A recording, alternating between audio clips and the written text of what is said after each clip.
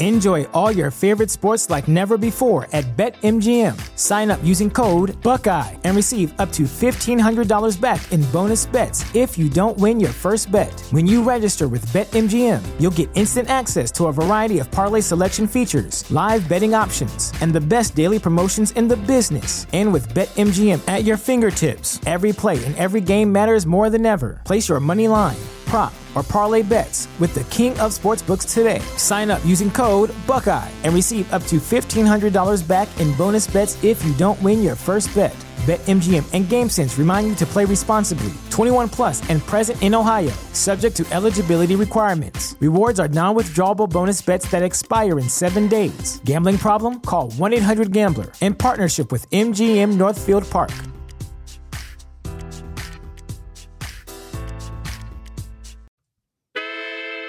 You are now listening to the hottest true crime podcast in the streets.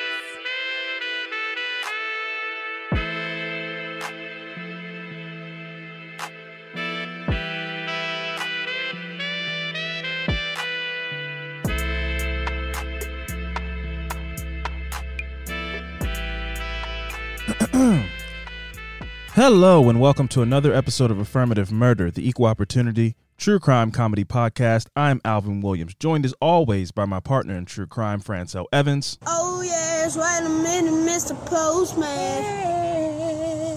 Yeah, man, I'm the mailman. Can't you tell, man? Gonna post it. What up? Fran, how are you doing, sir? Doing good. What's up with you? Not much, man. I'm still recovering from the WandaVision finale.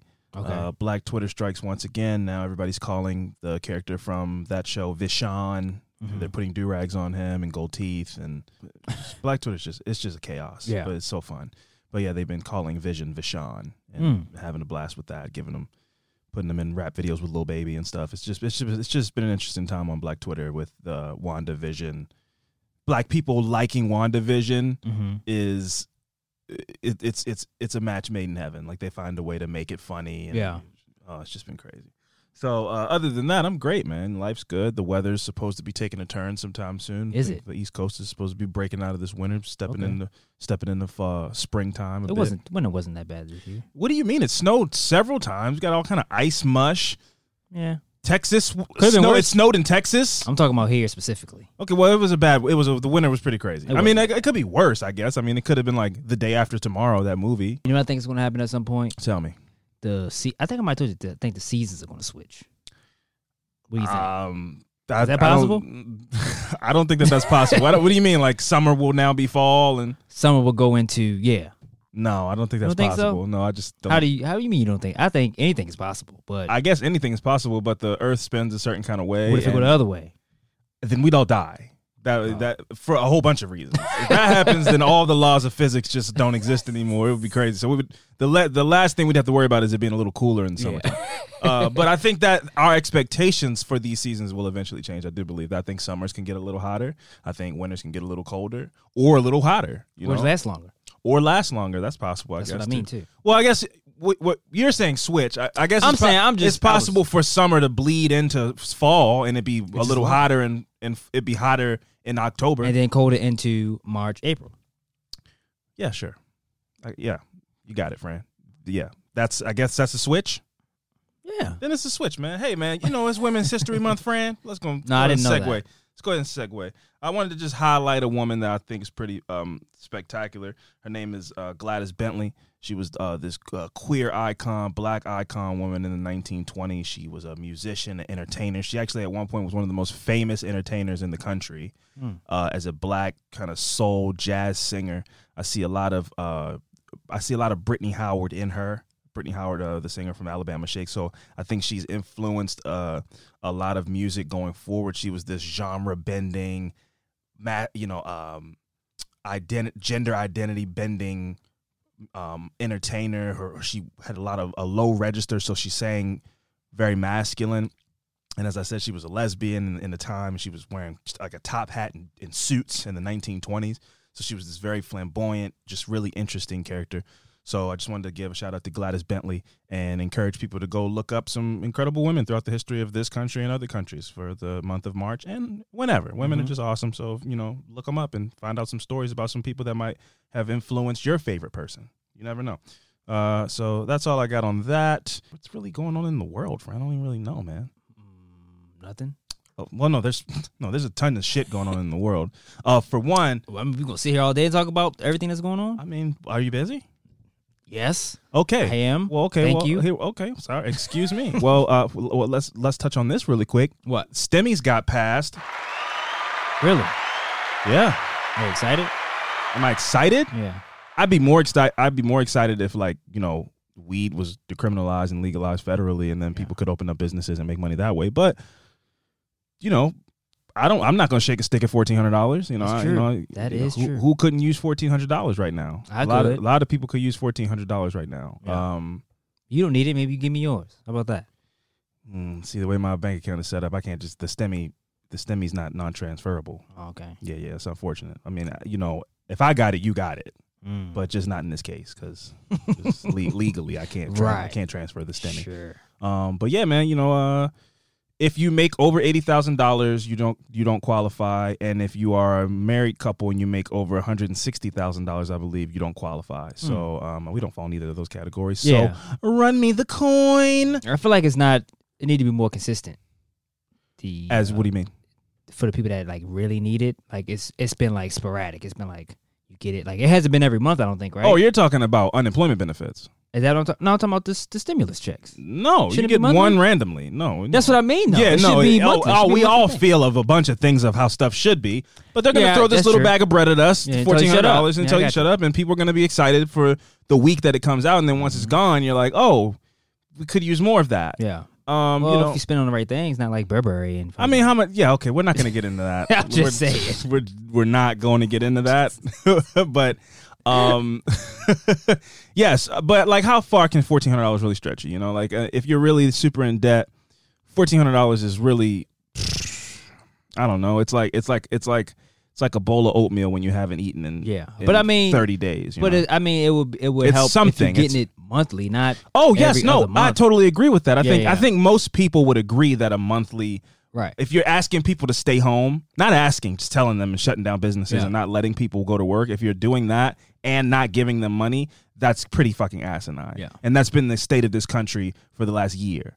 So you're not letting people go to work, and you're not giving them some kind of monthly stipend or something to get themselves through. And now they're months and months in debt on their mortgage, or behind on rent, or they're in the eviction moratorium where they should be evicted. But that. you know, so instead of helping these people through these times, they go, well, we're gonna.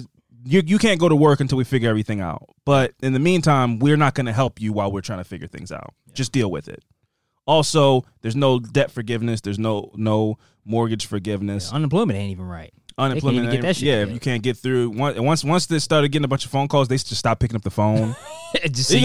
People. I mean, really, the whole infrastructure showed the its people that ass have been getting it is the people that don't really need it.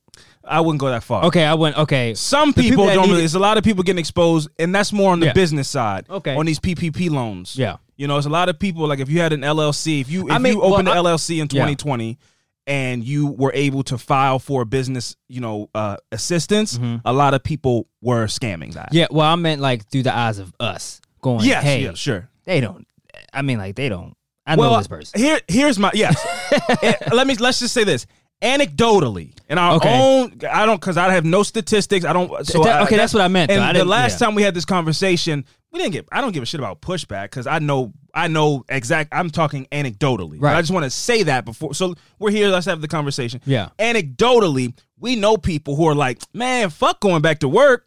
The unemployment is up. And that's what I meant. So we're talking about those people. Yeah. I'm not saying statistically. Right. I'm not saying people don't need the unemployment money. I'm just saying I know people who are like, yo, I rented a Benz with the unemployment money. And I could go back to work if I wanted to. Yeah. I'm not gonna do that though, because I'm making more money on unemployment.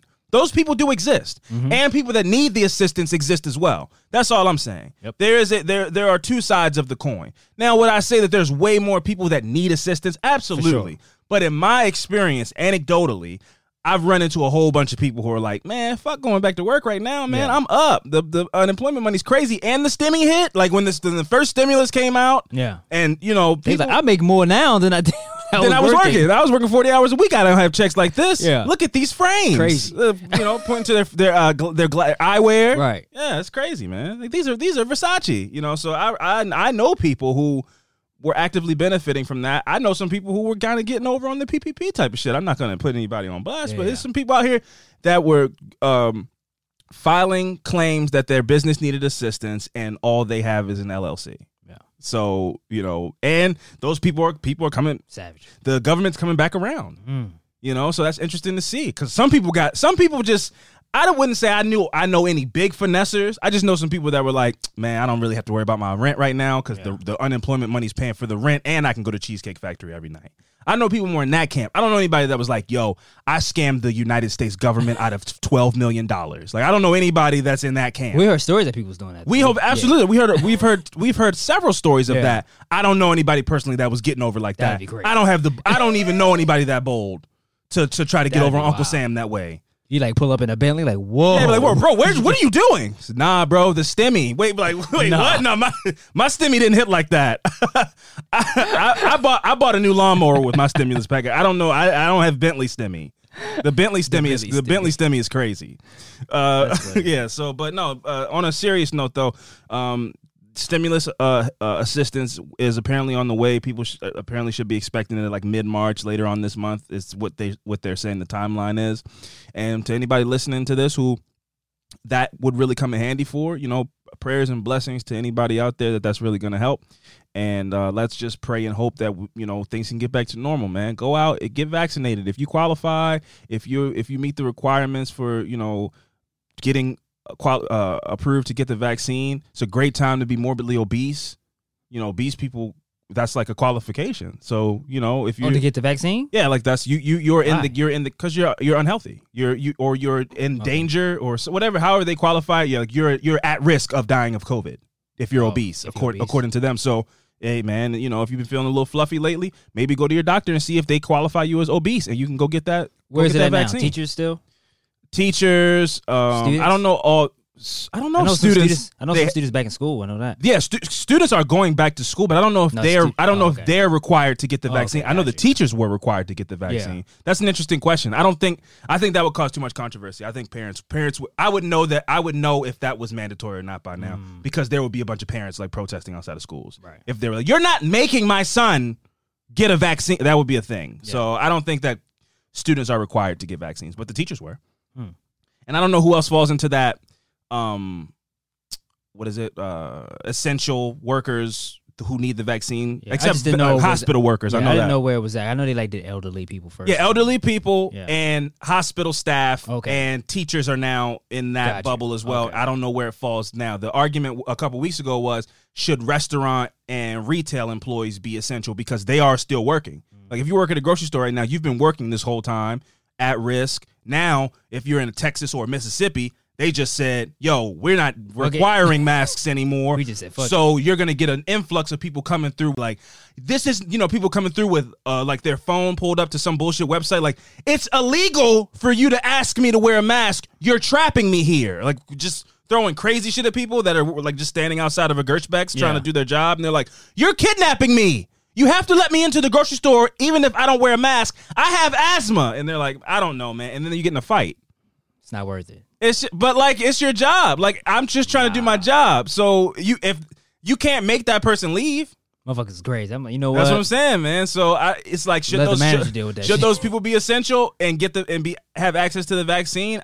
In my opinion, I say yes, because they've been working this whole time. Mm-hmm. But if and this is what Andrew Cuomo, the governor in New York, who's in a whole bunch of hot water with sexual misconduct allegations and shit. But his argument that got him in trouble. And I just want to say, before we move on, I remember a year ago when he was talking shit to Donald Trump, there was mad women who wanted to fuck this man. I just want y'all to remember that. I'll pull up the old tweets. I will pull up the receipts. Y'all were gassing this man because he talked a little bit of shit to Donald Trump. But now, his true character has been revealed, and I have on good sources that he was doing shady, scandalous shit then too, because he was putting old people into nursing homes who were testing positive for COVID.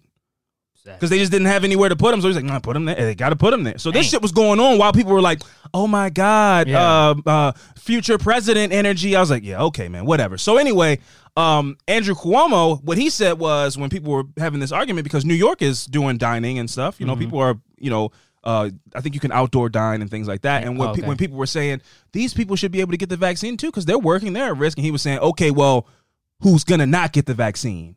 Because somebody has to not get the vaccine. If you want people working in the grocery stores and at the restaurants to get the vaccine, do you want old people to not get the vaccine? Because somebody's going to get less of the vaccine if we give it to somebody else. That was his argument. I don't know if it's flawed. I don't know how the vaccine distribution is working. Yeah. But what he was essentially saying was if you want to give it to a new group of people, you got to take some of it away from another group of people, which would be the elderly, the hospital workers. Yeah. Somebody's going to get less if we're going to start giving people that work at Nando's the vaccine. So that was his argument. Yeah. And then people were mad at him. That's when the fall of Andrew Cuomo started, and then the real allegations came out. But people were like, I don't like that he said that. They switched up on him quick, huh? Switched up on him quick, man. They wanted to fuck him last year, bro. It was. I was shocked at that time. I was like, all he said, he didn't really say much. They just were like, look at him. He's acting so presidential right now. I think the bar has just been so low in our current political climate that when you saw somebody acting like an adult and not tweeting, I think people just got gassed and were like, this is what presidential energy looks like. And now how times changed, bro. Back then, but today the differences. Yeah. Life can come at you fast is my point, friend. Anyway, we got some shout outs and some thank yous. Oh, okay, cool. That's right. It's time to celebrate all you amazing people who have joined our Patreon as of late. Up first, this looks like I'm going to guess this person is a big fan of anime based on their logo. We're going to start with Common Sally. Shout out to you, Common Sally. Maybe that's your Instagram name or something. Shout out to you. I like it. I'm into it. Common Sally. I bet you're pretty uncommon. You know what I'm saying, Fran? She's a gem. She's a one of one. She's not very common. Up next, we got Caitlin S. Her last name is complicated, so I'm glad I don't have to say it. But shout out to you, Caitlin. Don't ever be late again. I'm trying a rapping thing this week. We're going to keep it going. Up next, we got Rebecca F. Okay. Rebecca, she's in the Tribeca. She's in New York, Empire State of Mind, Word Association, Alicia Keys. Shout out to you. Up next, we got Susan, never losing. You know what it is, Susan. Shout out to you, Susan G. Up next, we got Kenson A. Quinceañera, it's a Mexican thing. I don't know what that means. A quinceañera. Oh, okay, got you. Quinceañera. Yeah, you forced that one. But hey, it is what it is. What am I supposed to do with a name like Kenson? It's very unique. I don't have anywhere to go. I'm sorry. Up next, we got Phoenix P. Shout out to this. Oh wow, this is like people knew. Yeah. Phoenix, you better be in between Twix, two Twix, because she's in between two Twix. Know. She's eating That's Twix. terrible. She's eating Twix, Fran. She's in between. She could be eating Twix, May not even like Twix. Up next we got Elizabeth B. She better be listening to this podcast right now to hear her shout out. You better be listening right now, Elizabeth. Shout out to you. And lastly, we got Holly H. Holly. She is polyurethane. And T-Pain. Polly, Holly, shout out to you, Holly. And you better be jolly. Yeah. You got a shout out. Don't ever do this again. Please don't. But anyway, those are the shout outs this week. Thank you to everybody who joined the Patreon. We hope you're enjoying the content on there. So what we're about to do is we're going to take a quick break, right? Yep. We're going to go rehydrate, get ready, get some sustenance. And when we come back, we're going to get into some fucked up shit. So stick around. Chickens, Diet Coke, reality TV, and murder don't seem like things that should go together, but somehow they do. If you're looking for your next binge-worthy podcast and you like your true crime light on the gore, then you should check out our show, Moms and Murder, a true crime podcast hosted by myself, Mandy, and my dear friend, Melissa. Each week, we give our take on a new crime story, balancing our delivery of facts and levity while still giving the stories the respect they deserve and making you feel like you're a part of the conversation. And there are over 100 episodes to binge. Search Moms and Murder on your favorite podcast app and subscribe so you never miss a new episode. All right, welcome back. My affirmative murder this week is it's an unsolved case This is about 7-year-old Patrick Kennedy Alfred Jr. I found this story on. I looked up in like an article about the 14 gruesome unsolved crimes. Okay. And this one came up, and I did some research, and then when you get the name, type it in Google, Reddit always comes up. Yes. People always talk about it on Reddit. I got my story from Reddit as well this week. Yeah. So what's the Reddit? Do you know the Reddit? Unresolved Mysteries. That might be where I got mine from as well. Yeah. So I went on here and they was talking about it, and then like I just take the name again and throw it in Google again and see if I can find some other articles. Okay. So I found more about the this case on the charlieproject.org. So this is about Patrick Kennedy Alfred Jr., who went missing January 22nd of 2010. Went missing from Brooklyn, New York. Who was a male, biracial, black, and Hispanic. Was born November 28th of 2002. So right now he would be, 18? Yeah, somewhere around 18, 18, 18 years old right now. I like when they do that that technology they have when they can progress. Oh, the picture? Yeah, how you would look. It's sad that it has to be used, but it is really interesting. Right. Like in cases where the person's still just considered missing. Yeah, this case is still open. Yeah, so okay. Yeah, it's still open. So at the time he was 7 years old. He's about 4'8", 65 pounds. So I'm gonna speak on this a little bit about his description because it changed between like 3 different other articles that I've looked over. Okay. So on the charlieproject.org, it said that he had a blue jacket on, a red T-shirt, blue jeans, and black and white Jordan sneakers on. Okay. Some other stuff they put on the website is that Patrick suffered from ADHD, but he wasn't taking medication at the time of his disappearance. So he was showing signs of emotional problems and had been recommended for a psychiatric evaluation and possible treatment, but this hadn't yet happened by the time he went missing. I need to do some more research because I'm still in the camp of like what little kid doesn't have ADHD, like I guess there's probably some situations where a kid has ADHD along with some other things to where they need to be medicated. But like if your kid's bouncing off the walls a bit, maybe put them in a sport or something. I don't know. If anybody has any articles or something to send me in regards to what I'm saying, I'd love to read them. I really. With them having a short attention span and being like energetic. Yeah, like I'm just saying, like that's a kid, that's then a kid is you put them in school. School's boring as fuck. That's why I think schools need to be changed. But like to put them on Ritalin, like I knew so many kids when we were in like 5th, 6th grade. You heard it so much. It was like they like had to go to the nurse's office to take their Ritalin for the day, and it's and now like what does it just go away? I'm just intrigued by that. Like I feel like if you can grow out of Ritalin, then maybe you just had a short attention span and you needed to be stimulated more properly. Because I know kids. I mean, they're not kids now, but they're adults who I know that used to take Ritalin when we were like 10 to 12, 13 years old, and I don't think they have ADHD now. Right? They're not. If they do, they're not taking Ritalin for it, and they can maybe work. Just and like if it's maybe they just grow out of it. I'm sure that's. Yes, I'd love to. This is something I'm very ignorant on. Because you have it as a kid, and all of a sudden you just don't. I feel like that's just being a kid, right? That's called growing up, right? Like you would think what you're describing is like growing up and becoming like mature, and So I don't know. That's weird. Yeah. So some of his distinguishing characteristics was again he's a biracial African American Hispanic male, black hair, brown eyes. And Patrick had a scar on his left eyebrow, and a birthmark on his abdomen. So. Here's the article that I found. So Patrick, a.k.a. Lil P, was last seen in New York City borough of Brooklyn approximately at 9 o'clock p.m. on January 22nd of 2010. He had been placed in a foster home in the Spring Creek Development Complex, also known as Starrett City, 3 weeks before. The Spring Creek Development is in the 100 block of Vandalia Avenue. So Patrick told his foster mother, Labrada Moran, that he planned to run away to rejoin his biological mother, who is Jennifer Rodriguez, because he didn't like his new living situation. So a photo of Rodriguez is posted with a case summary. Patrick was last seen assisting Labrada with household chores. He took out the trash and never came back.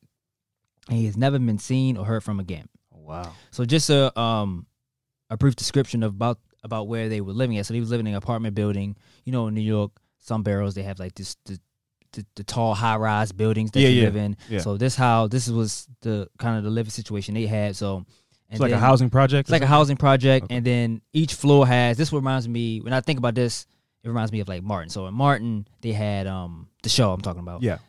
the trash chute. So it's like each floor has their own trash chute. Throw the trash in it, and what happens is you throw it down, and it goes all the way down to the first floor. Yes. To the like trash compactor or whatever. It's basically just like a trash elevator. Yeah, exactly. So that's how each floor was. But what they did was they went to it didn't say specifically what floor that they lived on, but they did they said they went to the first floor to go to the trash room to throw away the trash. Okay. And there were two different stories that Labrada had a phone call. Okay. She took the phone call, turned around, and then he was gone. Sketchy.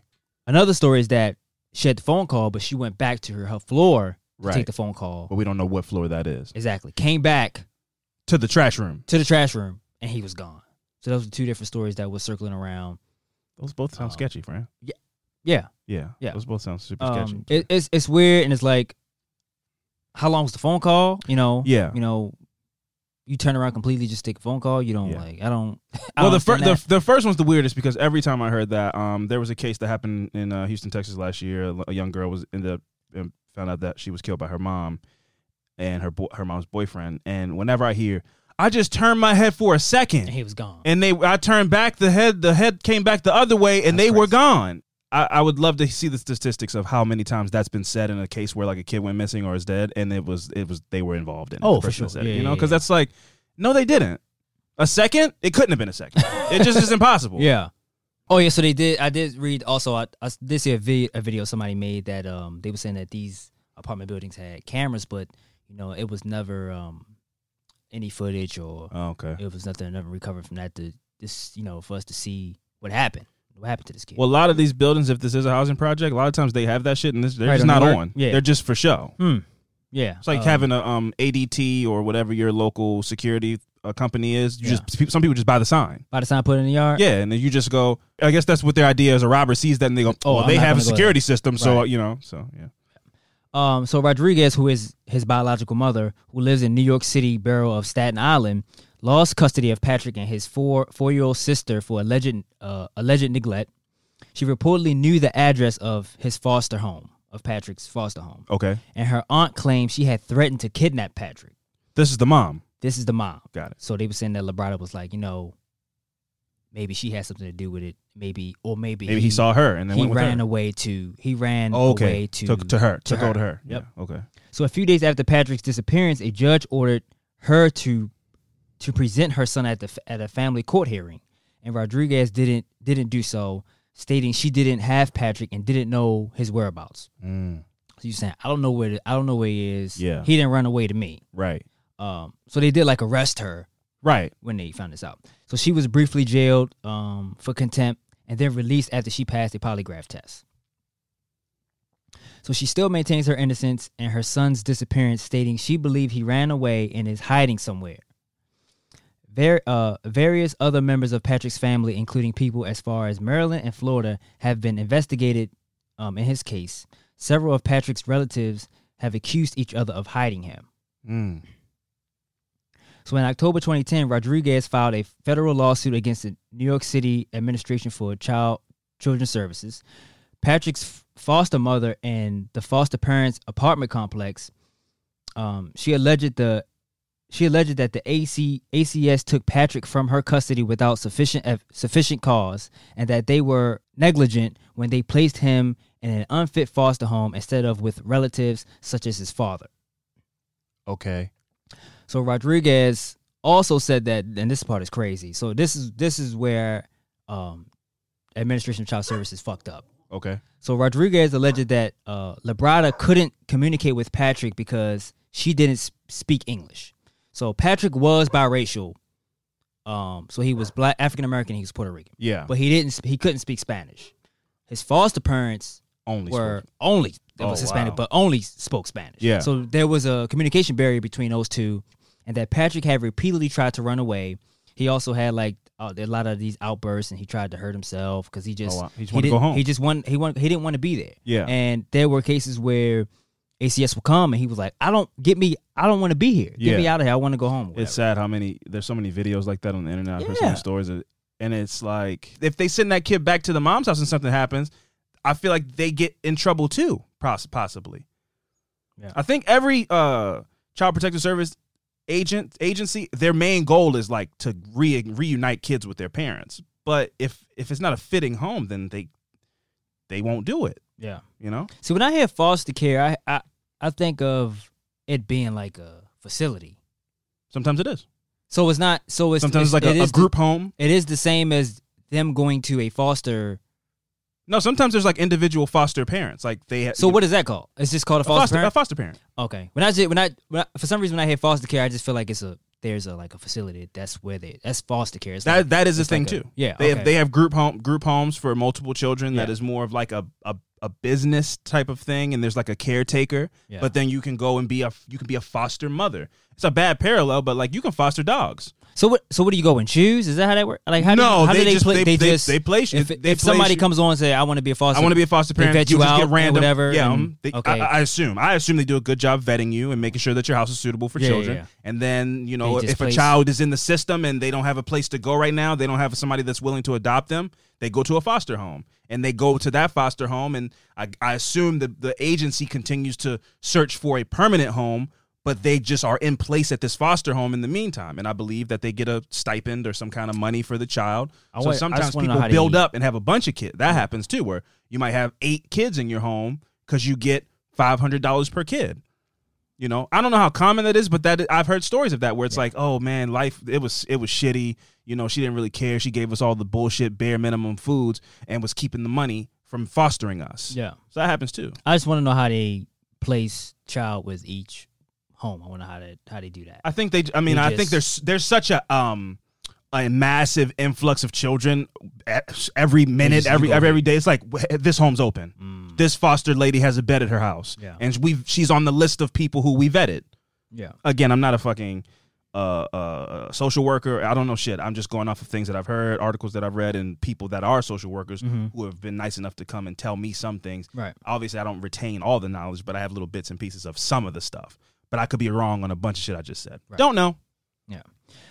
So again, he spoke English and she spoke all Spanish. So Patrick had reportedly tried to run away, attacked his foster siblings, and even threatened to harm himself, like I said before. And after he was placed in Labrada's home, and they saying that that he was a very loving kid, and then he liked to be around his family, so that's why he acted out. Yeah. With this, this new foster home. Who doesn't like to be around their family? And didn't want to be with those foster parents and wanted to be with his biological mother. Yeah. So a federal judge threw out the case in March 2011, but ruled that Rodriguez could sue individual caseworkers at St. Vincent Services, the child care agency in charge of Patrick's case. In 2013, Rodriguez amended her filing to include a claim for her son's wrongful death. She stated she filed the suit to get answers in her son's disappearance. So this suit was settled for $6 million in August of 2018. Wow. The money will be used to aid the search for Patrick and to benefit him if he's located alive. So they say Patrick may still be in the Brooklyn area and his case remains unsolved. It is still open. It says that I read today is still an open case. Other notes that I had that I just hear in a video that if he was to run away, a 7-year-old kid, it would take him at least 3 hours for him to travel from Start City, which is in Brooklyn, to Staten Island, which is an island. Right.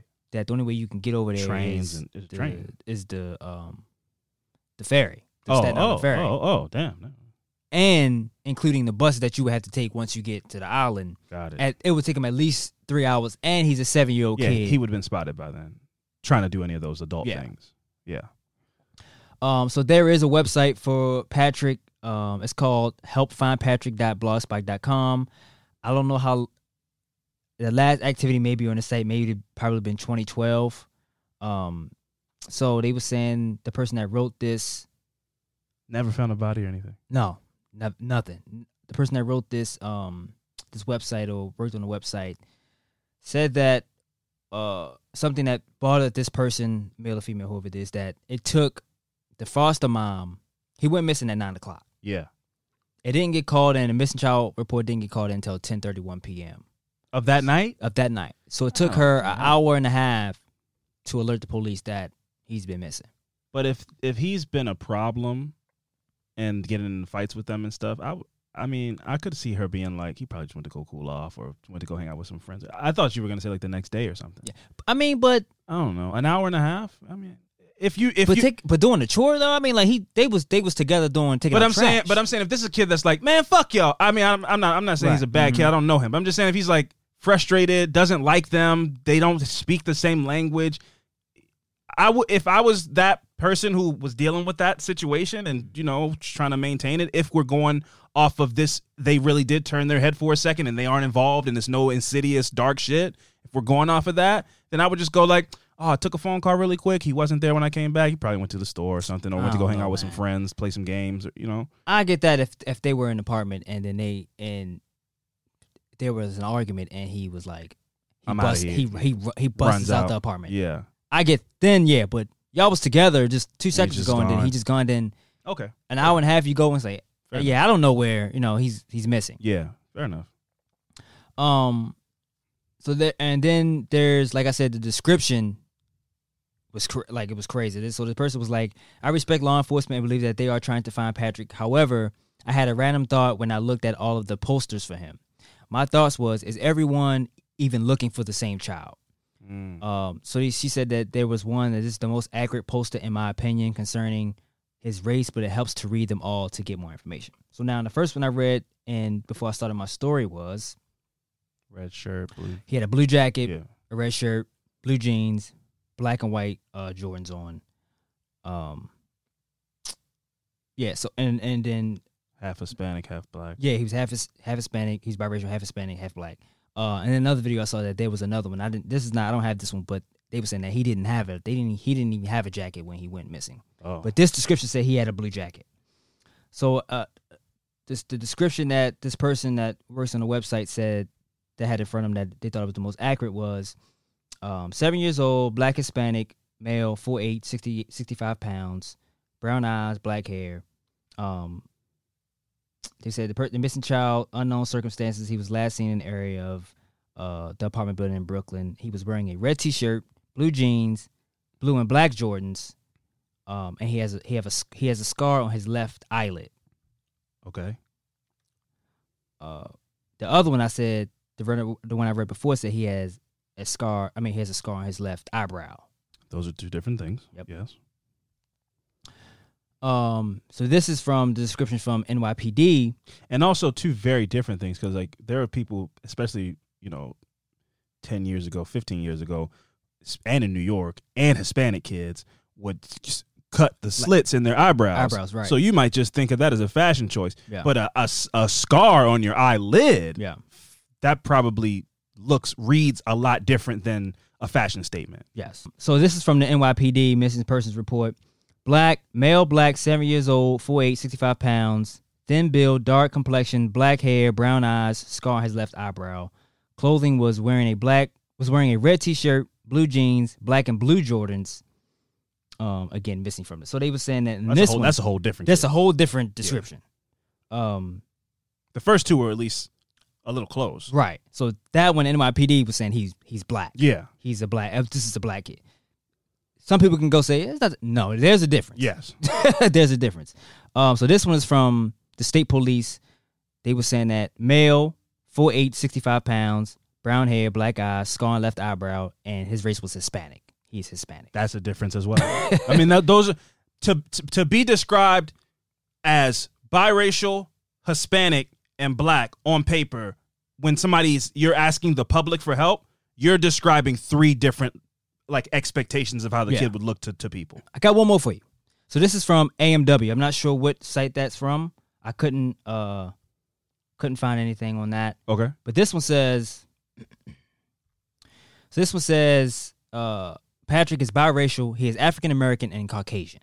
That's a different kid as well. And that was it. There was nothing else. Oh, it was just like a screenshot, but that was it. Yeah. So I guess that was the main part that they. But wanted that's a us different. To see. I mean, that's a difference too. That's a different person. I mean, yeah, exactly.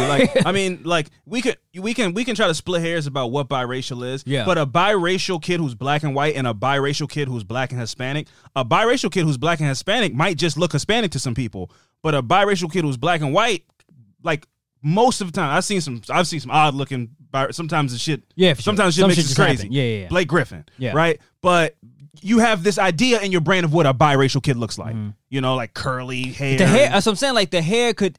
There was no description of hair because I'm guessing when he missing, he had a short. But just black hair. What's the texture? Is it curly? Is it curly, straight, long? Is it ponytail? It could be anything. Yeah, right. It's just crazy. So this person said that this was an update, September 25th of 2012. That they said the blue jacket, that was in early reports, and they said I did not recall Lil P having a jacket or coat. The majority of posters don't list a jacket or coat.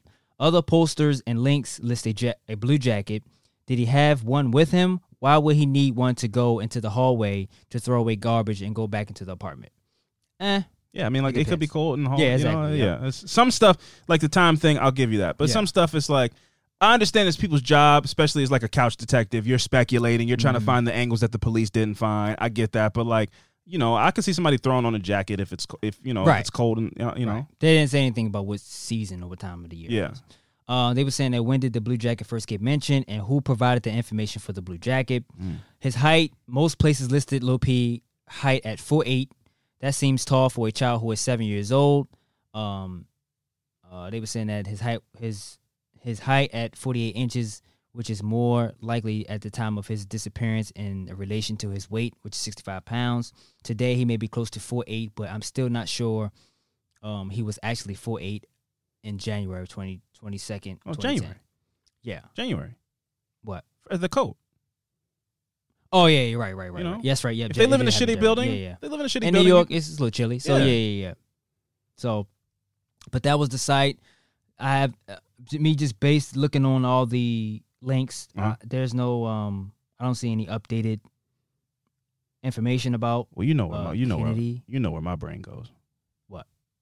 Wait, let me get this out there first. But there is a reward, $12,000 reward for $12,000. Yeah, $12,000 as of then. As of then, okay, I don't know. That should have gone because that lawsuit. They're not looking for this kid. So that lawsuit, it could be more, but whatever. It's just from this information this was in April 20th of 2012.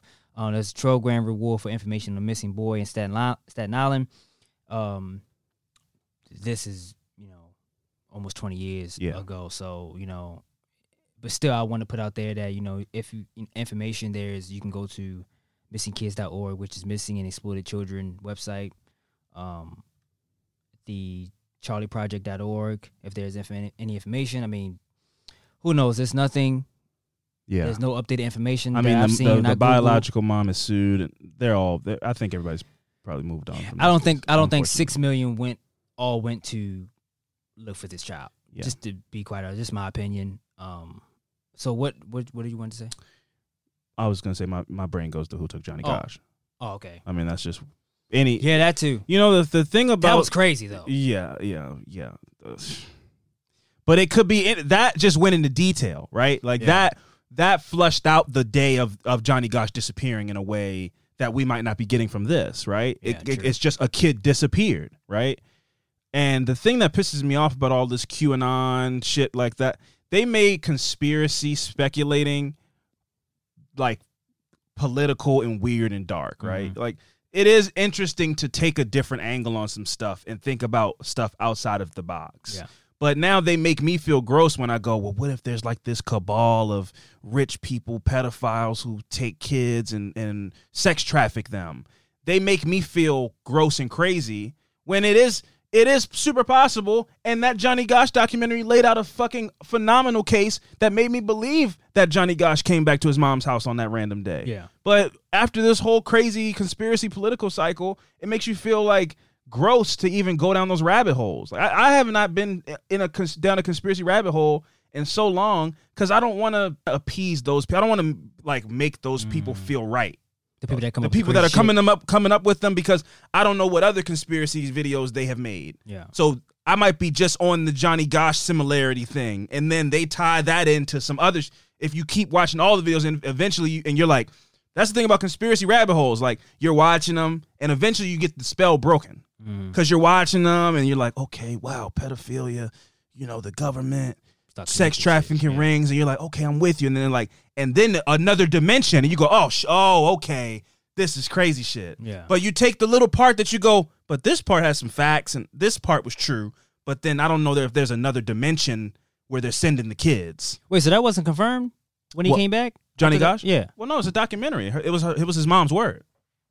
What happened was there's a dude who's like 30 in the documentary who's like, I took Johnny Gosch. Yeah, I remember that. And we were out here fucking old guys together. Yeah. But it was just mom's word that he came back that day. That came back to him, and he was like grown up and skinny or whatever. And that was was don't say anything. That's the crazy conspiracy part to it, right? So whenever I hear stories about kids just disappearing off the face of the earth, and we hear so many every week, they're busting a new sex trafficking ring somewhere in all these different states and crazy shit. And then when in the Johnny Gosch documentary, I can't remember the guy's name who said like, I escaped and I'm an adult. Yeah, he took them to that house out in the middle of fucking Montana or whatever. Oh man, that shit. Wow. So there is some conspiracies that have truth to them. But then if you keep going down that rabbit hole, some people don't ever pull out. You got to know when to hit the eject button. Mm-hmm. Some people break right through the other dimension. Yeah, man, they're taking the kids and they're sending them to Mars, right? And that's when you're a regular person will go, okay, so sex trafficking rings exist. That's what you're supposed to take from it. Sex trafficking rings exist. Oh my God, that's crazy. They're sex trafficking kids.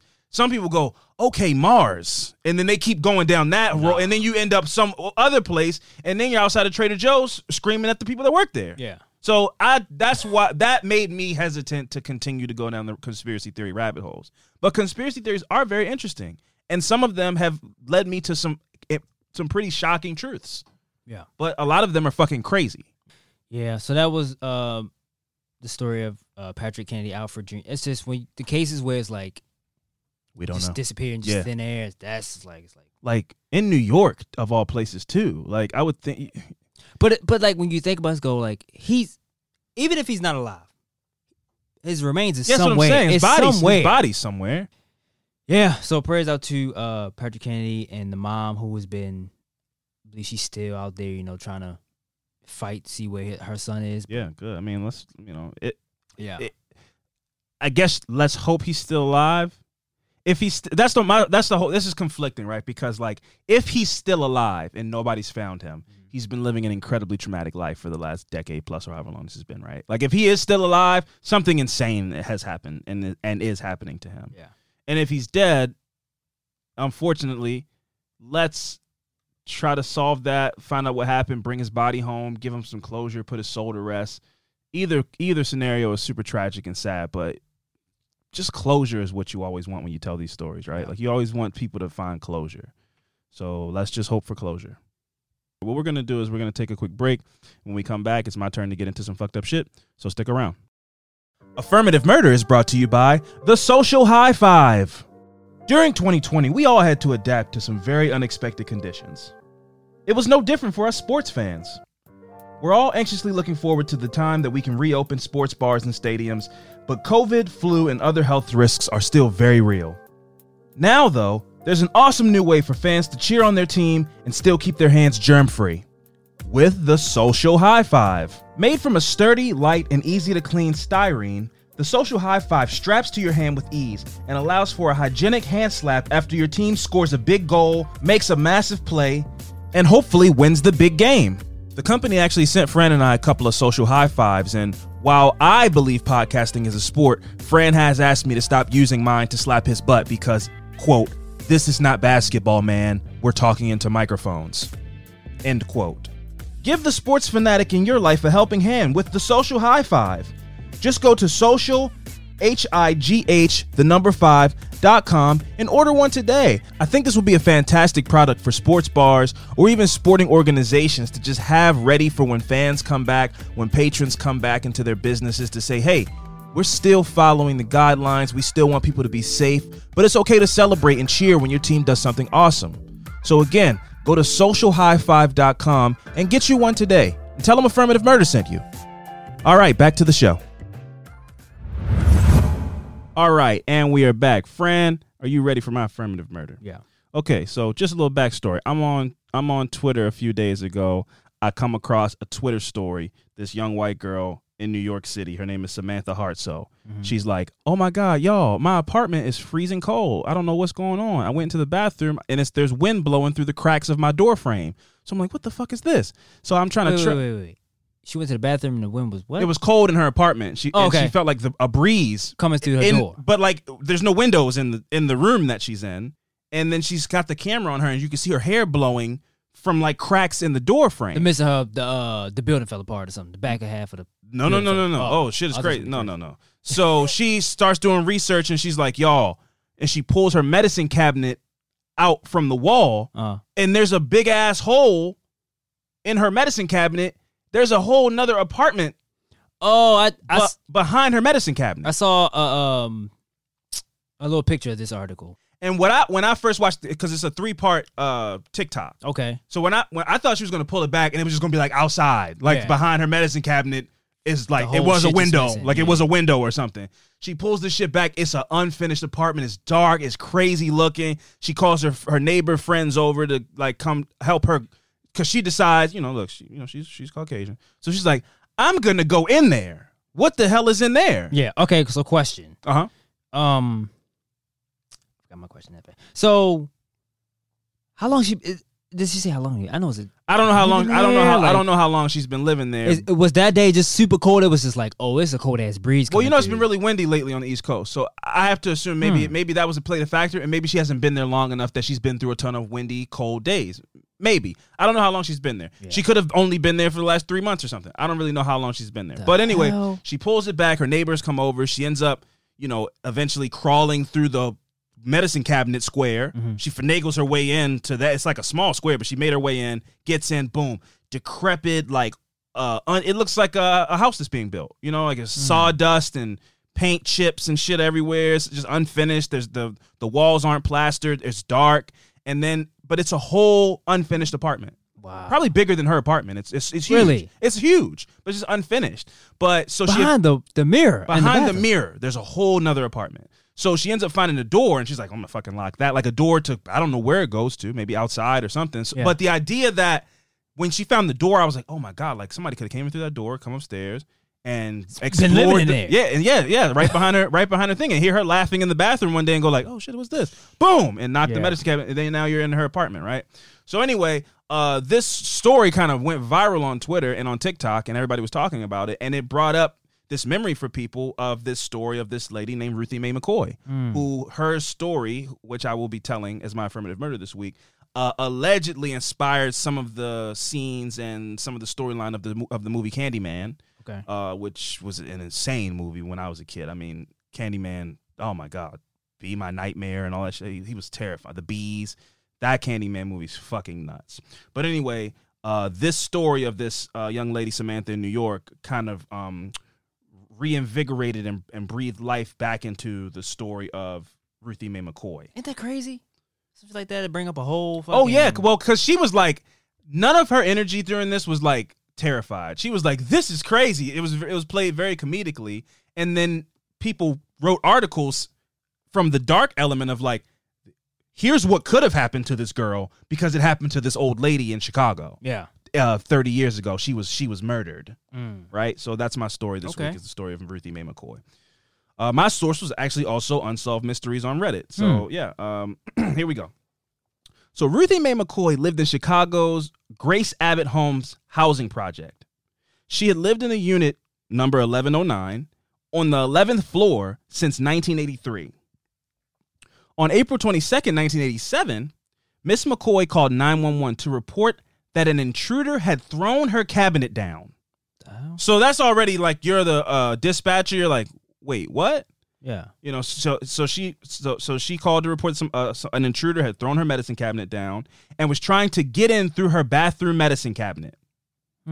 Which is like, are you on acid? Like if I got that phone call from you or something like, yo, somebody's coming in through the sink. You'd be like, what? you like, to try to be serious in that moment is like, I don't know what's happening. This person must be drunk. Yeah. And that's what I'm going to assume because the information in the story that I'm about to tell is very sad and you feel like the people failed her, but that is a confusing phone call to get. Yeah. But I'm not a police officer. I'm not trained to deal with situations. So me saying how I would react to a weird phone call is different than the people that are trained to be able to handle it. Yes. So the dispatcher wasn't quite sure what she meant. So the dispatcher dispatched a car to a disturbance with a neighbor complaint. and not a high priority break-in attempt. They just took their time. Yeah, because they were like, yeah, I think she's getting into a fight with her neighbor or something. I don't know. So they, took their time. It wasn't much of an emergency. Because that car was dispatched around 8:45 p.m. At 9:02 p.m., no officers had arrived yet. And at that same time, a neighbor called to report hearing gunshots from number 1109. Another neighbor reported nearly the same exact story at 9:04. Officers arrived at the scene at 9:10 p.m. They knocked on the door but didn't receive an answer. So they asked dispatch to call Ruthie Mae's home phone. Through the door, they heard the phone ring repeatedly without an answer. They tried to get a key from the rental office to no avail. They weren't able to get one. Hesitant to break the door down, they left at 9:48 p.m. What? They were like, I don't know. They called. They heard gunshots. Called. No answer. Called, so nobody answered the door. They were like, I don't know. She won't back. answer the door. The next evening, a day passed. The next evening, so now we're in April 23rd. Shout out to the Tauruses. A neighbor and friend of Ruthie Mae called 911 out of concern, reasonably. See, the reason she called was because Miss McCoy would often stop by her friend's apartments on her way in and out. So she stopped in. What's going on, girl? What you watching? And it just make this her name. Everything. I feel like I know this lady. I feel like I can feel her energy. So she would often stop in and out of her neighbors' houses when she was going places. But she did not show up on this day.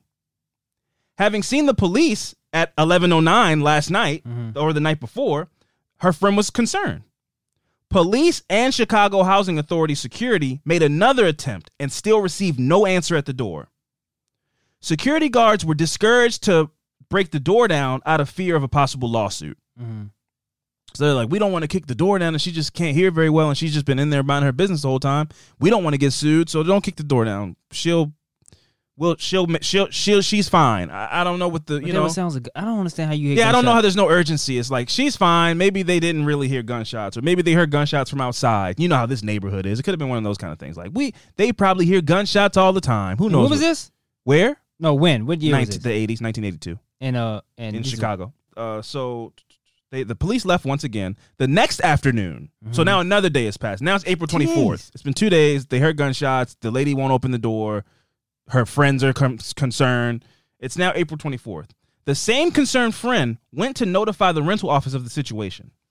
They responded by drilling in Miss McCoy's lock. So I guess, they could just fix that instead of breaking the whole door down. That was their compromise. So they drilled through her lock and opened the door to find Miss McCoy was dead in her home, in her bedroom, from 4 gunshot wounds. Damn. As it turned out, these projects had a weird architectural anomaly in that certain apartments connected to one another via a crawl space behind the bathroom cabinets of each. This design was intended to provide access to plumbing fixtures if maintenance was needed, which makes sense. Like I can get right to the pipes. Yeah. I can get in between the walls and get to the pipes that need to be fixed. In some cases, apartments above and below each other even had these connectors as well. Unfortunately, this also provided easy access for burglars and other heinous criminal characters to the other units, as the bathroom medicine cabinets were easily removable from each end. So if you were in front of the medicine cabinet, it'd pop right out. But if you were behind it, you could push it right out as well. That's crazy. Yeah. Break-ins via this method had been going on in the Grace Abbott housing projects for some time. So everybody knew about this. They gonna do anything to stop it? Or? I mean, well, here, check this out. This is like, it's not funny, but it's so dark and sad that it's funny. You know how it's just black people humor. So this was so out of hand that it got to the extent where residents would put furniture in front of their bathroom doors or tie them with rope before going to bed. So they were like, you just never know. Somebody might bust in. Imagine being in your bed, your bathroom mirror. and somebody I feel like I've told the story several times, but one time I was asleep at my grandmother's house and like half awake, and my cousin was coming down the steps to go to sleep, and it scared the shit out of me. Yeah. Imagine being like half awake and seeing a burglar come out of your bathroom where there's no other doors, or it just, you would be so like confused and terrified. Yeah. Because it just doesn't make sense. Well, imagine explaining that to somebody that's staying the night. Like, oh, they don't come through the door, they come through the bathroom. They come to the bathroom mirror. What? Yeah, I'd be like, bro, what? I don't know what you're on, but I'm not What do you staying mean? here. I don't know what you smoked before I came here, but come on, they come out of the bathroom. Yeah. Or somebody being like, yo, hey, bro, can you help me pick the couch up? Okay, where you want to No, we rearrange? got to turn it vertically. We got to put it against the door. You want to rearrange the house or what? Yeah. No. The burglars, sometimes they come out of the bathroom. Yeah. All right. Yeah. Well, I did that about 10 o'clock before I go to bed. yeah, right before I Okay. go to bed, I drink my glass of warm milk, pick the couch up, put it in front of the bathroom. Fucking iPhone go up. Bam, bam, bam. Yes. Hey, man, we got to move the It's couch. couch time. We got to move the couch. That's crazy. Like, that's insane and it really is.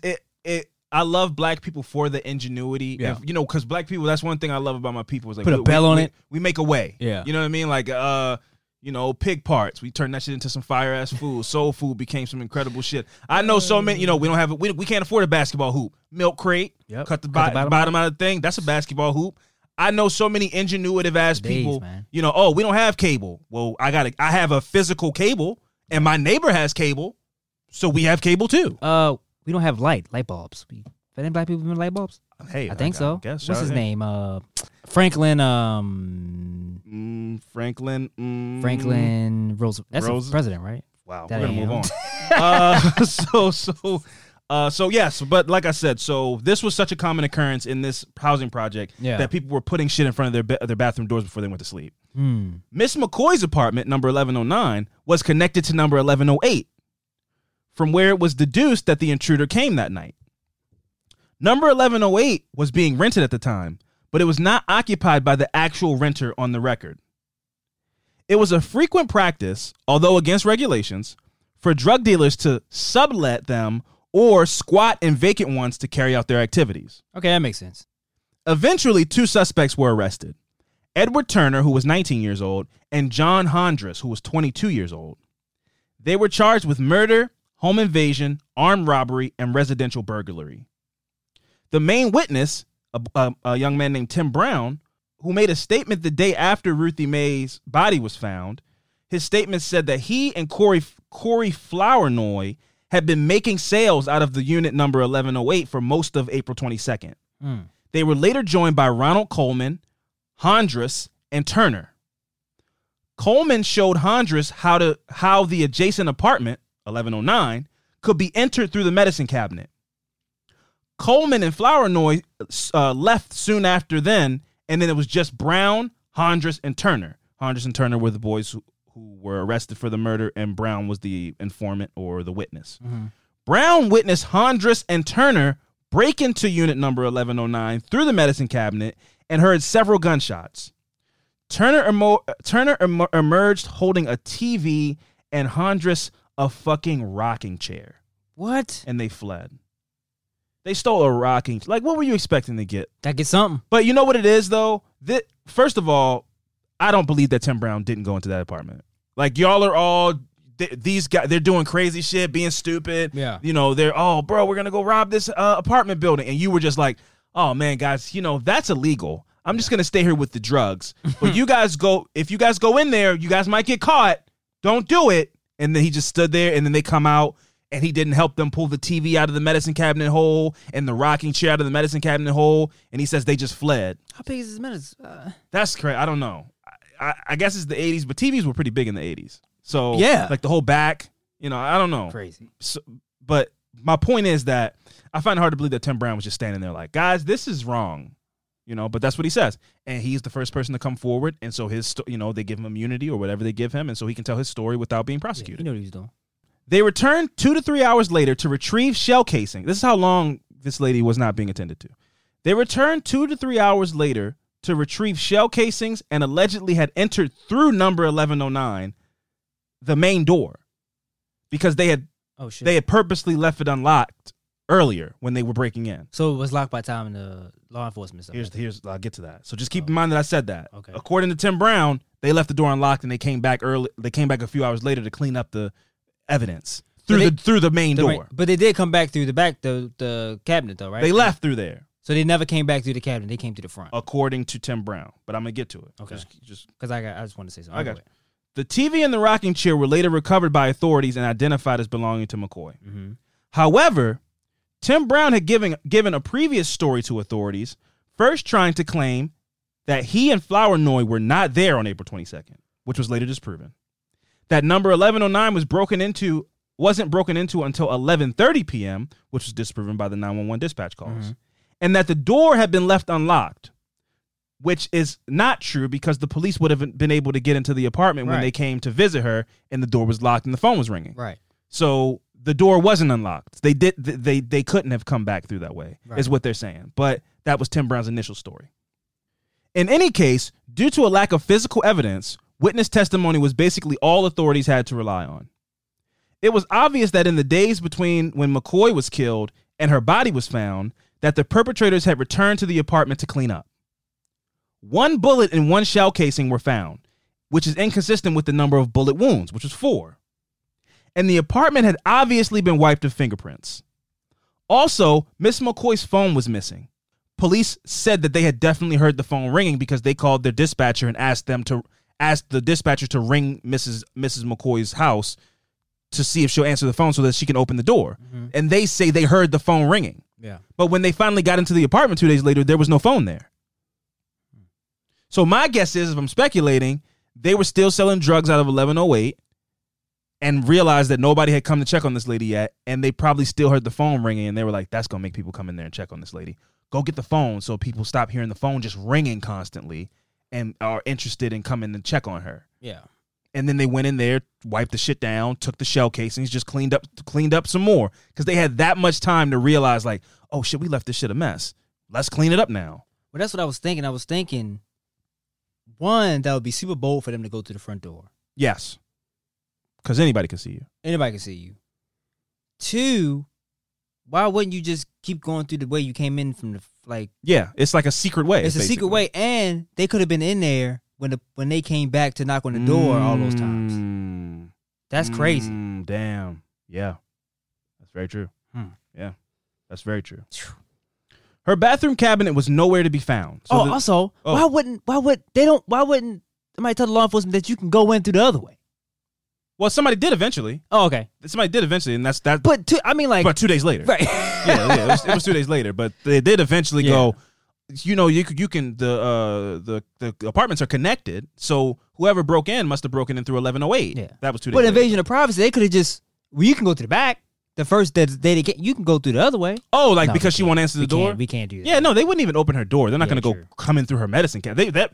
If you're scared of lawsuits, you're definitely not going to do that. Yeah, true. So her bathroom cabinet was nowhere to be found. So her bathroom cabinet wasn't even, it was just the hole. It's unclear if she had never had one in the first place or if it had been taken. My guess is that they knocked it down and broke it. Yeah. And then took it because it was evidence to them or something. Or maybe, you know. It was just a hole they walking in. Oh, there's no way this lady just didn't have a medicine. Don't disrespect this lady like that article. And this is a woman. Yeah, like, why wouldn't she have yeah, she didn't have, she wasn't checking her hair. And come on. Or she's 52, she didn't have medicine. That's crazy. They broke it. Why is that? Why? It's in there, so I read it, but like there was a medicine cabinet there. This lady wasn't just living with a hole in her bathroom. So at 1108, when they went to go check out 1108, the cabinet in 1108 seemed secure. But that could have easily just been nailed back into place by the time they ended up being there because these guys had enough time to wipe down the apartment, take shells. Yeah. They had enough time to cover up all their tracks. So they could have re-secured the medicine cabinet like, yo, we never even, what? It's a room back there. I didn't even, what? That's crazy. They had enough time to do that whole thing. The trial started in March of 1990. Tim Brown changed his story during his testimony. At first, he was fingering Hondras still as one of the perpetrators. But he now said it was Coleman who broke into number 1109 instead of Turner. He claimed Turner remained on the couch in 1108 the whole time. So he's saying, well, I was there and Turner was there, but we stayed in the apartment, and it was Coleman and Hondras who went into the apartment. They stayed in what apartment? 1108. Oh, okay. Because that's where they were selling drugs out of. Okay. So like we were there, but we didn't go in with them. They went in there. Sonia Moore, who is Turner's girlfriend, testified that at 10:30 p.m. on April 22nd, Turner came to her apartment and bragged that he shot someone. Which is crazy to me to think because it was an old woman or an older woman. So I have to assume he left that part out because who would think you were cool for that? But I don't know who he hangs out with. Criminals? Listen, nobody thinks you're cool if you shot an old lady. that's the whole thing that's going on, like in San Francisco and I guess all around the country right now. It's like there's all these older Asian people getting attacked by people, you know, but in some part because of the rhetoric that the former president was spouting about Kung Flu and all that crazy shit. But it's older Asian people just getting like getting hands put on them by people in the streets, you know, for whatever reasons. Nobody's going home and bragging like, yo, I fucking knocked out this 82-year-old Asian dude, man. It was fucking tight. Like I that. don't know if you can say that. I don't know. You think so? Yeah, That's man. crazy. I don't know. I have more faith in people. And maybe it's foolish. That sounds so crazy to me that I'm like, there's no way that you go home and you're like, yo, if you already living that life, especially these people, you already living that life, and then the person you with, I saw it. That's some Gotham City shit, though. Like, you tell it to somebody, and they're like, yo, you shot an old lady 4 times? Yo, that's tight. What? Let me see the gun. Let me smell it. It's crazy, bro. I don't know. That's crazy. If even after all these stories, I always go, nobody's that evil. But we done read so much crazy shit. That's foolish. It's foolish of me, I guess. I don't know. That's crazy, bro. So yeah. So like I said, his girlfriend was like, yeah, he came to my house and was like, yo, I shot the shit out of somebody. It was tight. Up next, Lynette Fitch, who was Tim Brown's girlfriend who was his girlfriend in the year 1987, testified that Hondras and Turner came to her door at 2 a.m. on April 23rd. This is the day after. Mm-hmm. They still hadn't got in yet, the police. They came to her house on April 23rd with a rocking chair and a TV, wanting to store them in her apartment, and she didn't let them. A rocking chair. Yeah, they're like, yo, you know, hey, it's not connected to, they said some shit that definitely made you think it was connected to some shit. Yeah. Like, yo, it's perfectly fine. Like, nobody's going to come looking for this stuff, but we just got to keep it here. We can't keep it our own places. You're like, no. Why can't you? Got a baby on the way or something? No, they just had stolen shit that they didn't want to keep connected to a murder. I just thought a rocking chair, like maybe he just like. Like you said, they just wanted to take something, bro. I just think that's what it was. Like we went in, we did all this. Get something. Get something. Why are you hiding the rocking chair? How do you get it out? That I don't know. I'd have to see this medicine cabinet opening, bro. Like the medicine cabinet had to be flagrantly big, like insane. But what if it's like this crazy, innocence to it, where he's like, I have a grandmother. I want my grandmother to have this rocking chair. And you just completely negate that you murdered an old lady for it, right? But maybe it was sentimental to him in that way. You never know how people justify things. You murder somebody's a lady dying in the room, you're like, yo, my grandmother would love this. But that's again, for me to go there, I have to like accept that it's fucking Gotham City out here. Cause that's evil as shit. To be in the middle of a homicide and you're like, yo, my mom loves pearl earrings. Yeah. I'm gonna give her these for Mother's Day. And they're the lady who you just killed earrings? That's hard for me, bro. It's hard for me to accept that. Again, with this whole... Well, we've read stories where somebody took the wedding ring and they gave it to... I know. But a rocking chair is like, why did you Because that's effort. That? Like, that's effort. It had to mean something. You're not gonna... There's no way this kid who's 19, 20 years old is like, yeah, man, you know what? I know the market of rocking chairs right now. I could probably take this to a Restoration Hardware type of place or some kind of secondhand store. Designer rocking chair. Yeah, you know what I mean? Like it's handmade. There's no way he was looking at it like that. Like, oh, this is real oak. Up next, we got Theola Archibald, who was Hondras' girlfriend. Okay. She testified that Hondras and Turner came to her apartment at 3:30 a.m. on the same night with a rocking chair and a TV, and she let them leave the items at her place. Turner testified in his own defense. He said he was in unit number 1108 when he heard several gunshots next door, after which he ran down to the lobby. Hondras came down alone 30 minutes after everyone else. He also asserted that he had only been trying to brag to Moore, his girlfriend, when he said he had shot someone. So he's saying... and that he hadn't actually meant that he shot somebody. He basically was saying, no, I lied when I said I shot somebody to impress her. At 2 a.m., he went back to the hallway of 1108 and 1109 and saw a TV sitting outside.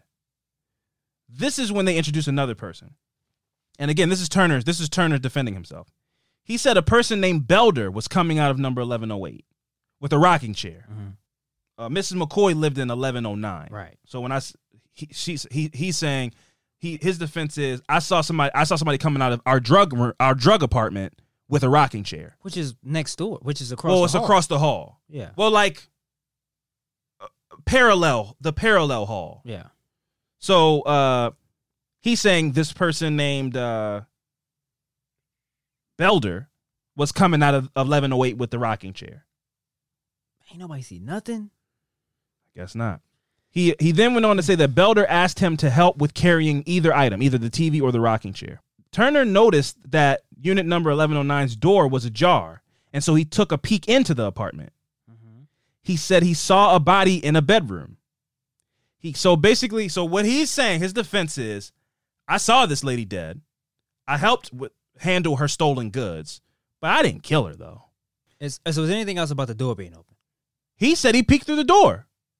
I'm talking about after he saw the door was open. Did he close it that's not in here. He That's didn't crazy. say he closed the door. But again, the police arrived and the door's closed and locked. Locked, right. So somebody lying.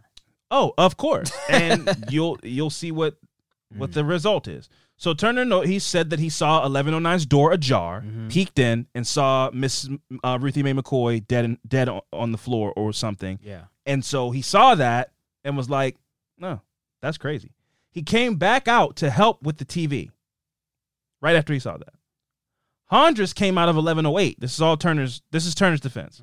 Hondras came out of 1108. Belder, who's a person who's not involved, I don't know who this person is.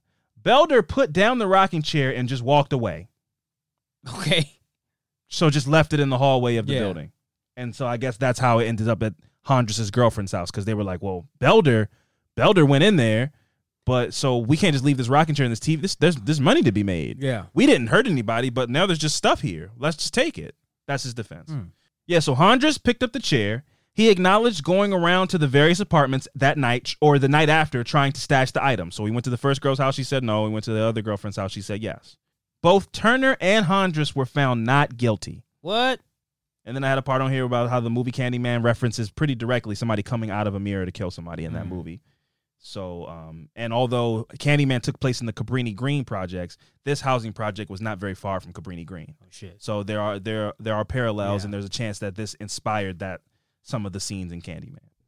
And what's crazy is to be able to acknowledge and say in a court of law that you handled stolen goods and that you looked into the apartment, you saw the person dead, and you never called the police that night or anything, and not be found guilty of like accessory charges or something, like nothing. They just were found not guilty, bro, and walked. The police response was also pretty fucking deplorable as well. Like they handled this very terribly. They let this woman sit dead in her apartment for 2 days because they didn't want to get sued for busting the door down. The two guys' names were Edward Turner and John Hondras, who both were found not guilty and walked on the case. Now, but the crazy thing is, there's no other story. Like this, Ruthie Mae McCoy was murdered in this group of guys' actions. Yeah. Whether it was Edward Turner or John Hondras or this other guy who came, Belter, it was this scenario, the 1108 apartment coming in through the medicine cabinet. That's how she died. But both of those guys were found not guilty. But there's no other scenario of like, well, all of this happened, but she was already dead when we got there. Yeah. We just took the rocking chair and the TV. Like, no, one of these guys did this. Yeah. But they didn't have enough evidence, and so nobody was found guilty. So this is still an unsolved murder. Wow. That's crazy. But one of them or one of their crew did it. And the crazy part is, again, to touch on their lack of urgency with Ruthie Mae McCoy, is if the police, this is 1982, the crack epidemic is starting to bubble. It's in its infancy right now. But just 3 years after 1982, if they gotten word that there was drugs being sold in 1108, they would have come to that door with a fucking sledgehammer, one of those fucking big swinging things, and bust that door in and took all of those dudes out of that apartment. So the lack of urgency when just 3 years later, they're busting doors in left and right over the crack epidemic. But this lady, they heard gunshots, and she's a 52-year-old woman by herself. She just called and had a weird phone call with the dispatcher about being attacked or something, and they felt no urgency for 2 days. It's really fucking tragic. But rest in peace to Ruthie Mae McCoy, and it's really fucked up that there's been nobody brought to justice for her murder, and that the two people who likely, if they didn't do it, know who did, they walked. So that's really fucking sad. But rest in peace to Ruthie Mae McCoy, man. And when I heard that story, it went from such a like funny, like, oh, TikTok, damn girl, you found a whole apartment in your medicine cabinet. And then they, connected the dots to this Ruthie Mae McCoy story. I was like, nah, I got to do that on the podcast. I got to. That's insane. Anyway, yeah, like I said, that was the story of Ruthie Mae McCoy. What we're going to do is we're going to get into these good vibes, man, which we need because there was no justice in either of our stories this week. Yeah. So, let's get to it. Good vibrations.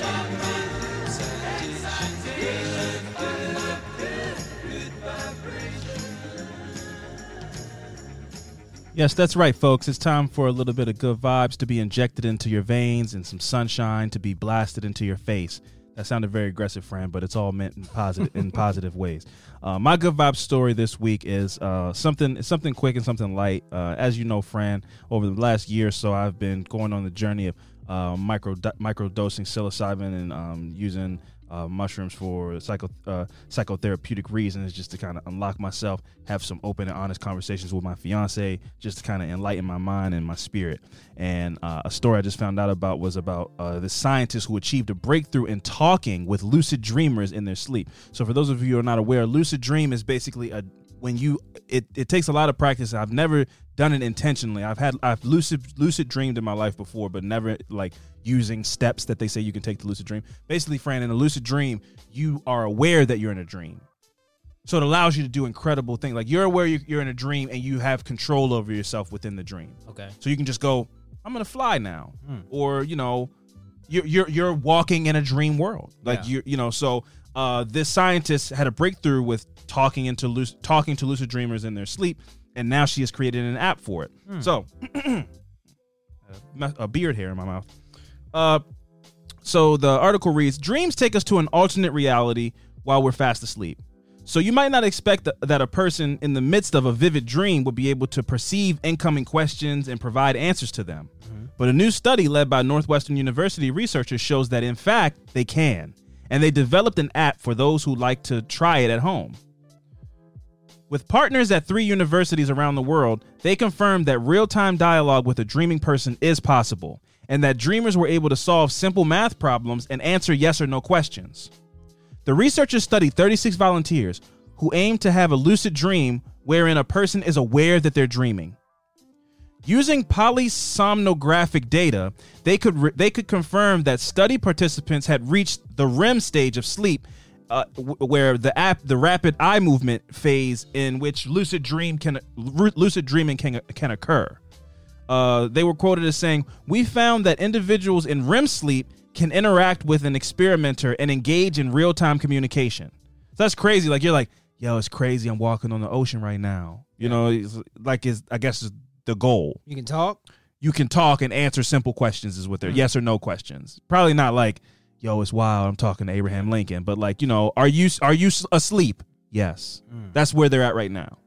But I'm sure they want to go further. Yeah. So they're saying that in the REM stages where you're able to communicate.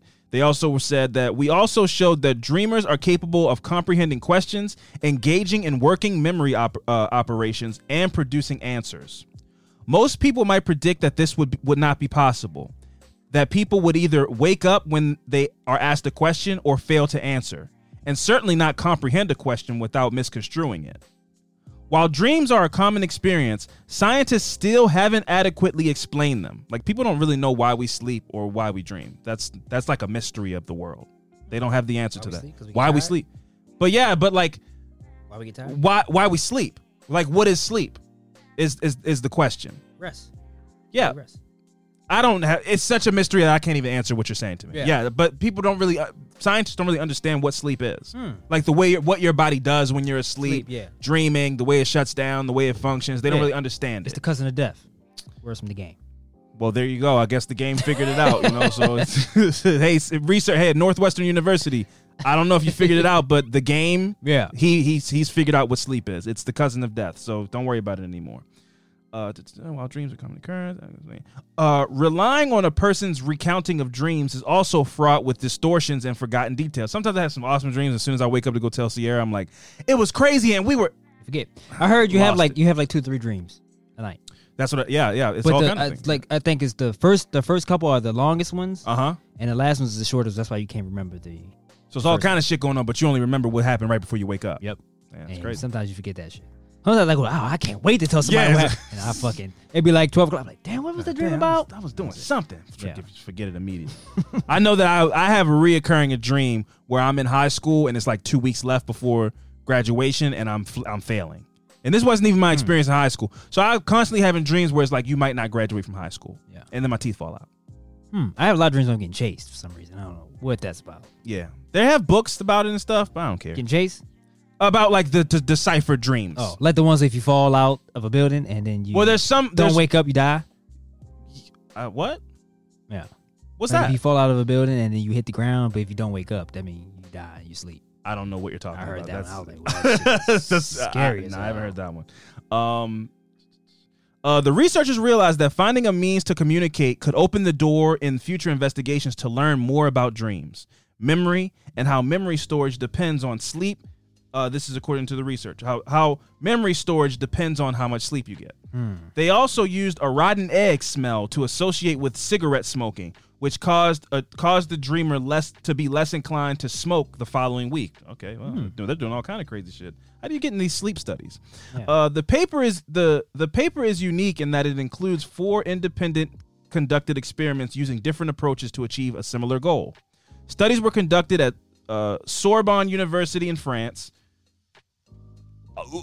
Osnabrück University in Germany, and Radboud University Medical Center in the Netherlands.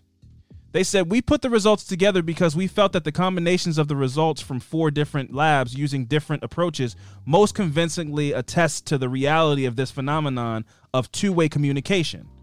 This is according to Karen Konkoly, a PhD student in psychology at Northwestern University, and the main author of the paper published this month, which was last month. This was at the end of February, which ended up being in the journal Current Biology. She said, in this way, we see that different means can be used to communicate. So there's a whole thing on how it can be helpful that I'm not going to read. It's just getting kind of long-winded, and I don't know how interested people will be in the further stuff. But for people who are interested in lucid dreaming, for people who are interested in unlocking the corners of your mind, processing grief, processing emotions in a way that's a little more detached and introspective, the lucid dreaming, I hear, can be a fun and interesting way to explore your own psyche. So I encourage people to go ahead and give that a try if you want to. I don't know all the full steps, but they say there's like methods to trying to intentionally lucid dream.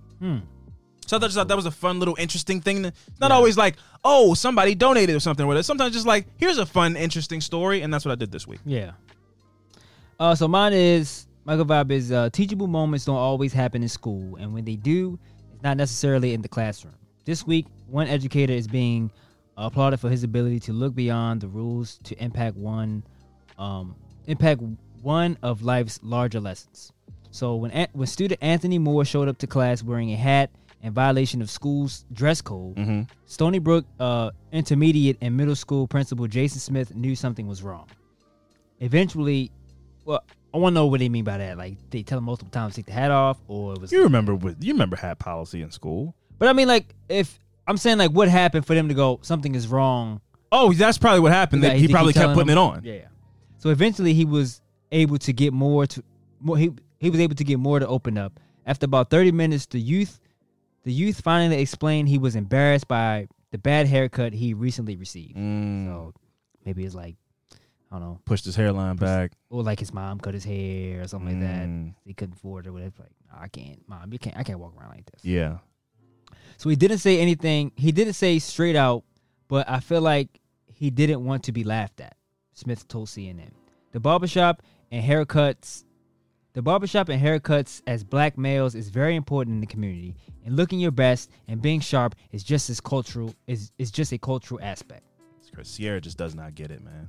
What? I'll be like, my hair looks crazy. She's like, it looks fine to him. Like, you don't understand. Yeah. It looks bad. Yeah. She's like, I don't really see. But then when I get the haircut and I come in, she's like, oh, man, it looks nice. Yeah. But then like 2 weeks later, she doesn't understand why I'm like, I need to go to the barber. You get a haircut. now. Confidence is It fucks you're everything a whole new up. person. Fucks your outfits up. It's just Sure. a bad hairline fucks all your whole swag off. It's your whole swag is thrown off. Understanding the peer pressure all too well, rather than simply dismiss Moore's concern and out and just like punishing him for not taking his hat off, is like, let me figure out why he's doing this and what's, why is he acting out this way. But that goes back to my argument about ADHD. I'm like, this guy he talked to the kid. He talked to him, so it probably was just like, I'm not taking off my damn hat, man. Leave me alone. It was like, oh, something is. It's especially if this is not, there's if this is not emotion his behind character. it. Something is wrong. So he was like, he came up with a solution just to figure out what was wrong and to go, hey man, I'll cut your hair. Yeah. So it wasn't just an idle offer. Smith's been cutting hair since he was a teen, so he already know. I can hook you up. I can hook you up. After showing Moore, he showed him pictures and evidence of like, look, man, I can know how to cut your hair. I would have been like, I promise you, it can't look worse than what. However it looked, he was ready to get suspended over. So I wouldn't have. I'm not gonna fucking try to have to prove myself to you, man. I promise you, it's gonna look better than what you. Yeah. So it was like they came to agreement. It was like, okay, man, I'll let you cut my hair. So braving the winter snows of Indianapolis, Smith drove home to get his gear and then headed back to realign Moore's wayward hairline. Moore willingly submitted to Smith's barbering skills and just pleased enough with the results and returned to class. So he was just like, man, fuck this hat. Yeah, my shit looking fresh now. Nice. When they hit you with the they spray you down. That spray hits alcohol you and burn the edges or whatever. It's worth it. That breathe. You gotta. Sometimes you gotta walk through the fire to get to the other side. Rebirthed. Yeah. That's what getting a hair. That's what getting a haircut is like for black people. For sure. So there is a video of him, lining little man up, and it's just like, that's something that's gonna stick with that kid for the rest of his life. For sure. You hope so. Like to hope. So I thought it was pretty. That's stuff like this should happen more often. It's where important, it's like, bro. Talk to the kid to figure out what's going on, because it's just like, again, it's just a simple conversation. For sure. It could be something simple than you just punishing him, put him in what is it to be called in school suspension. Yeah. It's just you could avoid all. How many times? Like, think about how many times, like from 8 to 15. How often is a kid, like the troubled kid in school, how often is it not something more than them just being bad? Yeah. Whether it's they want attention. Yeah. These are the classic tropes of like a kid in school. I fell more into this, but it's not like I was like deprived of attention at home. I just liked attention. But there's some kids that get no attention at home, and they're like there's a difference between being a kid that like the teacher says something, you're like, that's what she said, and then you get a laugh, and then the kid that like flips a desk over and jumps on it, and then that's a different thing. That kid is deprived of attention. Yeah. So there's kids that want attention. There's kids that are like hungry, and that makes them angry or sleepy. And so why is this kid always sleeping in class? Maybe he's not just lazy and falling asleep all the time. Yeah. Instead of just punishing them, ask the questions. That's what this guy did. That's what his principal did. He asked the questions. It's a kid, man. Sometimes it's they can't express their emotions, so they come out in other ways. Right. Instead of just punishing those other ways and just going like, this kid's just bad. Yeah. Talk to him for a second, man. Some of those kids, man, I just when we was in school, it was like, Monte is here today. Oh, this is going to be a great day. And then like some of them will have people that sit with them in class and it's like, oh, the person that watched you in here. Oh, he's about to go. Oh yeah. No, he's about to go. But those are like emotionally disturbed kids. Yeah. You know what I mean? Like, but back in the day, it was funny. Yeah, it was funny. Like, 14, like, oh, this kid's about to take his shirt off and like wild out. But like. Yeah. But there's some kids that didn't even have the person sitting next to them. Yeah. They just were in class with all the other quote unquote like normal everyday students, but there's something off with this kid. And I don't mean like mentally challenged. I mean they are deprived of something, and so they get gratification out of being bad in school because people give them high fives and praise and make them feel good about themselves. Yeah. I'm not talking about kids that are actually like in a special class. I'm talking about kids that like they can do their homework, they can function just fine on their own, but they love to come to school and get in trouble because it gives them something. It feeds their ego. Their mom pays attention to them, even if it's for a bad reason. Yeah. Their mom's coming up to the school, their mom's talking to them, yelling at them, but their mom's paying attention to them. Yeah. Those are the kids I'm referring to. But yeah, Monte was wild. Yeah, Monte. Yeah. But that was my that was my good vibes, man. Yeah, man. That's shout out to super dope, out home. Say his name again.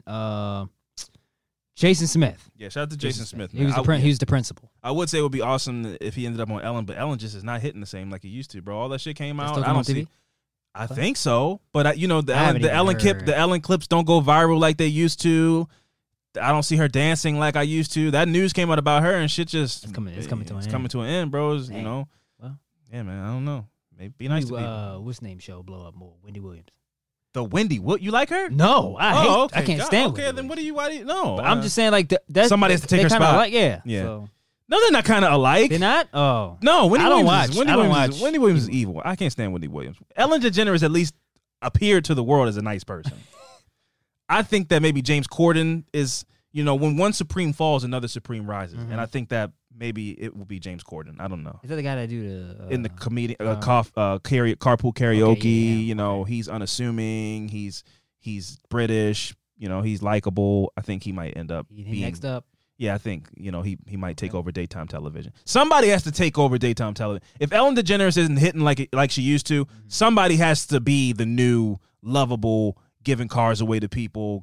Somebody has to be that new thing. So if Ellen isn't gonna, she might just try to ride the wave and hopefully spike back up again. Maybe that's what she's hoping for. Like I'll just try to push through this. But I don't know, man. That shit sounded pretty bad. She sounded like a pretty evil bitch, man. But what it doesn't surprise me though. That's surprising. When you said it the last time, I think that's why the fall for her is so tremendous is because I was like, yo, Ellen DeGeneres is a saint. Like I really was like, she's a wonderful person. And then they're like, nah, man, she like, don't look at her. She'll go into a coffee shop and be like, where's my fucking drink, you peasant? Like they came up with some shit about her that was like, every episode she ends her show being like, be kind to people.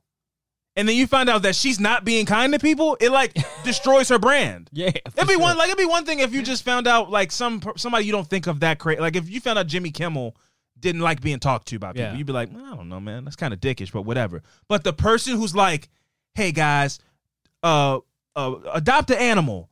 I love people. I just gave a house to somebody whose house burned down. Yeah. And be kind to people. It's like, wait, that person is like evil? That shit fucked everything. It's like her brand was being nice to people.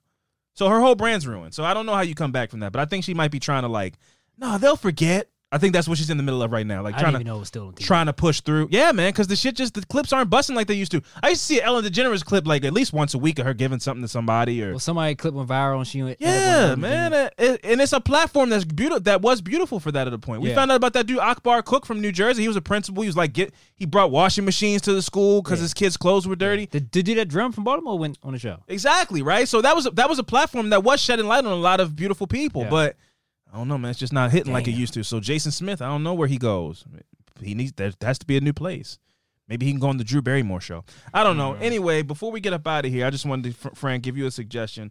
Me and Sierra started watching Murder Among the Mormons, which is on Netflix. It's about the Mormon religion and how fucking crazy it is.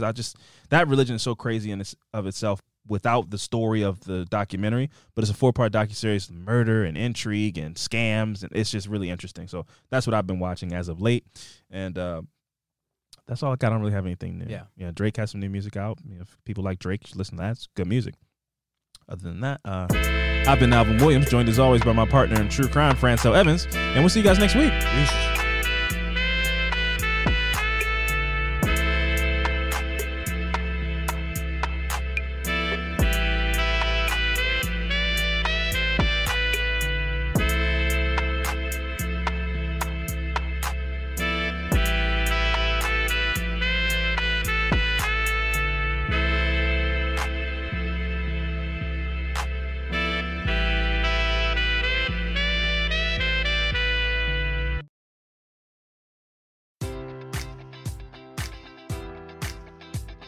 Enjoy all your favorite sports like never before at BetMGM. Sign up using code Buckeye and receive up to $1,500 back in bonus bets if you don't win your first bet. When you register with BetMGM, you'll get instant access to a variety of parlay selection features, live betting options, and the best daily promotions in the business. And with BetMGM at your fingertips, every play and every game matters more than ever. Place your money line, prop, or parlay bets with the king of sportsbooks today. Sign up using code Buckeye and receive up to $1,500 back in bonus bets if you don't win your first bet. BetMGM and GameSense remind you to play responsibly. 21 plus and present in Ohio, subject to eligibility requirements. Rewards are non-withdrawable bonus bets that expire in 7 days. Gambling problem? Call 1-800-GAMBLER in partnership with MGM Northfield Park.